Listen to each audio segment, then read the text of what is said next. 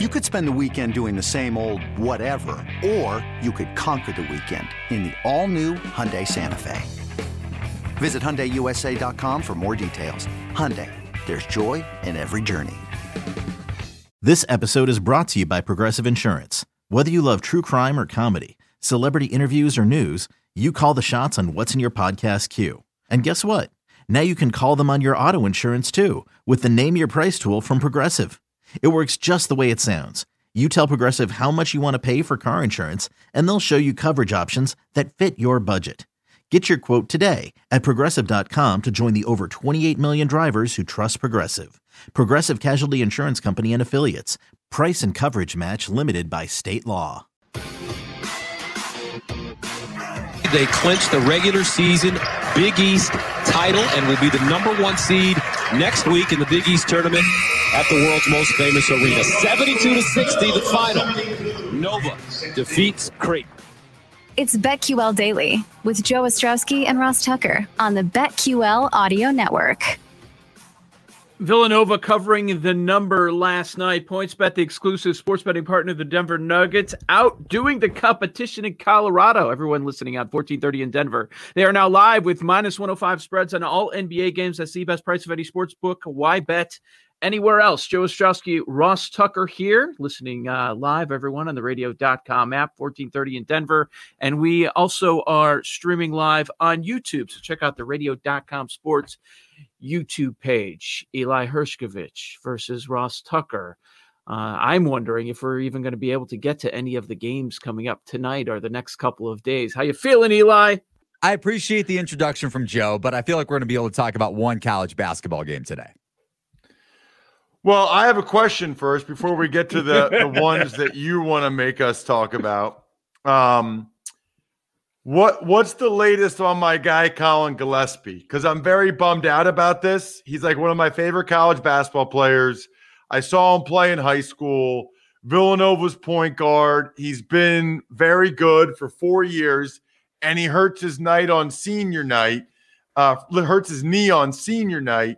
I guess the question is, Eli, I mean, I know that they probably didn't have a great chance to win it all anyway, but if he's out, how much does this kill them? Yeah, they're in trouble. If they lose early in the Big East tournament, I mean, he means that much. He's their starting point guard, like you mentioned, Ross, and initiates their entire offense. We saw Creighton go on like a 17-0 run last night. Didn't win the game. Villanova still won the game by double digits, but still made it interesting, and Villanova's offense struggled without Gillespie. So Jay Wright said yesterday they're having the MRI on his left knee this morning. We'll see how bad it is, but he couldn't put any weight on that left knee when they were showing him throughout the second half. So Villanova could be done in the first round. They could lose to a 13 or a 14 seed. We'll see what kind of matchup they get. But if not, they are primed for a second round upset, if you even want to call it that at this point. Eli, do you like that these smaller conferences have these tournaments? So if you have, what I'm getting at is you can have a great regular season, and if you don't win the conference tournament, there are going to be teams. It happens every year. They're going to be on the outside looking in when we get to it. Yeah, but on the flip side of that, Joe, St. Louis, like let's take the Atlantic 10, for instance, right? St. Louis is in an Atlantic 10 conference that is a one-bid league, and St. Louis was the favorite to come in. A lot of people I know, my co-host on BetQLU, Thomas Casale, has a college basketball title feature on the Billikens, but they were shut down by COVID twice. They're still, coming into the Atlantic 10 tournament, they had the second shortest odds to win the conference tournament. If there was no conference tournament, they wouldn't be in the NCAA tournament. So I agree with you that a one-bid league, like maybe the Missouri Valley Conference, even though I think Loyola Chicago and Drake both get in because they'll probably meet in the MVC title game in Arch Madness, that's a different story. But in a normal season like Loyola Chicago last year or Drake last year, for instance, they, I believe, lost in the first round. That was actually Northern Iowa. Northern Iowa lost in the first round last year of Arch Madness. If there was an NCAA tournament, they wouldn't have been in the dance. So it works both ways. A team like St. Louis that struggles could get in because they play well and they play up to what they were supposed to be in a COVID season, or it could work the other way like Northern Iowa last year. Eli, do you bet a lot on conference championship futures like Team X to win the tourney? Yeah, I have actually. So speaking of St. Louis, I have a A10 future on the Billikens to win the conference tournament at, I think it was plus 225. anywhere over plus 200 was a good number. But obviously that conference tournament's underway. Can't really get that bet in at a legal book right now. I do like Oregon to win the Pac-12 tournament. They're playing extremely well. Won like 6 of their last 7 games. Came back in the second half against UCLA yesterday. Priced it around plus 275 still on PointsBet. That's a team that's playing so well defensively, could turn you over a ton and is so good in transition. I don't know how good this team is in terms of making a deep run in March. Could probably win 1 or 2 games in the dance. Might be able to upset a 1 or a 2 seed potentially, depending on who that 4th 1 seed is. Illinois would be a tough matchup because both of those teams are so good defensively. But I like Oregon a lot for a Pac-12 tournament future. That's all I have right now, and then I'll dig in as we get closer. But like I mentioned with the Big East, that conference tournament is much more wide open with Gillespie going down. I hate to bring in any sort of off-the-court stuff with Greg McDermott and Creighton, but what he said... Yeah, I'm not going to say it, but that affected the team, and they talked about it yesterday. They didn't want to comment on it. He said he was willing to be done for the season. Yeah, he was going to resign, right? Right. That's he told his team that. So I think the Big East tournament is wide open. Yeah. What about Kentucky, SEC? You've been talking about them. I had Brad Evans on Early Odds over the weekend. He talked about taking a shot with the Wildcats for that tournament. What do you think? Yeah, the SEC, Arkansas is playing so well defensively. I think Alabama, I don't want to say they're on upset alert, but when they don't shoot well like they were in the beginning of the conference play, and they're still really good defensively, but they rely on their 3 so much that they have to be hot for a 2 or 3 game stretch or if they want to go deeper in the NCAA tournament.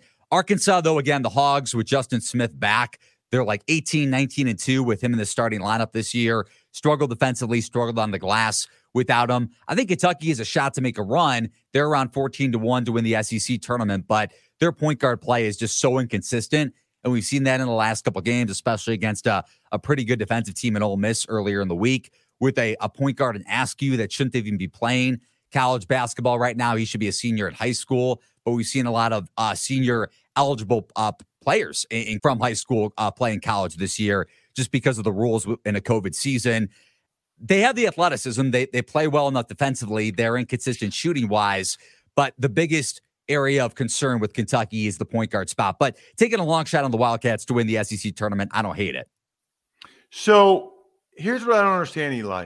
Aren't you better off just betting these teams to win each game individually as they go, as opposed to spending the money on the futures? Like, if you just pick St. Louis each game or Oregon each game, aren't you better doing that than betting the futures thing? No, because Oregon could conceivably win the Pac-12 regular season title on Sunday, get the number 1 seed in the conference tournament, and then they're a favorite. Then they're a pretty big favorite up until maybe the semifinal where it's kind of a shorter line or the title game.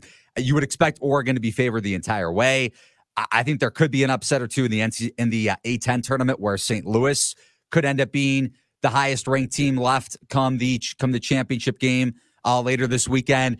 So no, I think what if you roll it over with dogs? I think that's the right. That's the scenario where it would make sense. If you roll it over with dogs, it's like the NCAA tournament. You might get a better price because the numbers are going to be much shorter come the big dance versus trying to take a future a game or so before the NCAA tournament. Auburn, probably the exception to the rule for us, Joe, a couple of years back when they made the Final Four at around 60-1.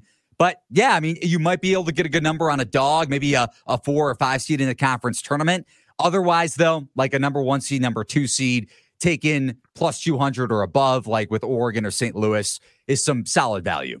This is BetQL Daily. Joe Ostrowski, Ross Tucker here. Our guest, Eli Hershkovich at Eli Hershkovich on Twitter, co-hosts the BetQL U podcast. Of course, talking some college hoops here.